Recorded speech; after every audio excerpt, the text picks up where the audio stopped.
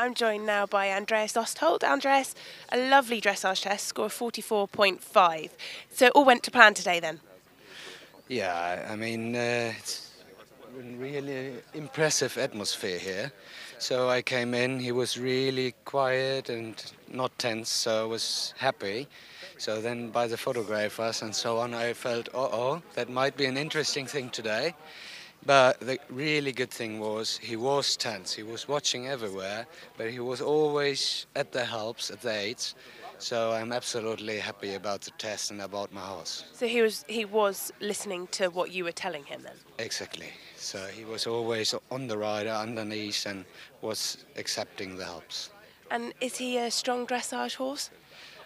He is, in general, a really good mover, and he doesn't need to learn the several things. So in principle, he can do everything. I only need to keep him quiet, then he can be really good. And today, I'm happy.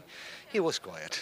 And it's your first time here at Badminton, isn't it? So the atmosphere, he was very tense, you say. What's it like for you, Andreas, to be here, and what are your impressions? I mean, before 3 years, I was already one time here. So I was knowing what might happen here.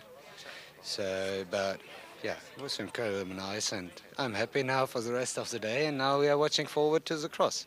And what will you do between now and the cross country? Yeah, walking the course several times, grazing the horse, and that's it. And what do you think of the ground? I mean, the sun is shining, it's quite hard out there. Is he used to hard ground?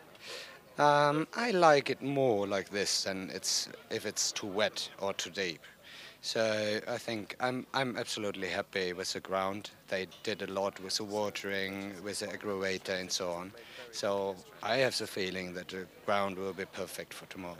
Well, best of luck. Thank you very much. Thank you.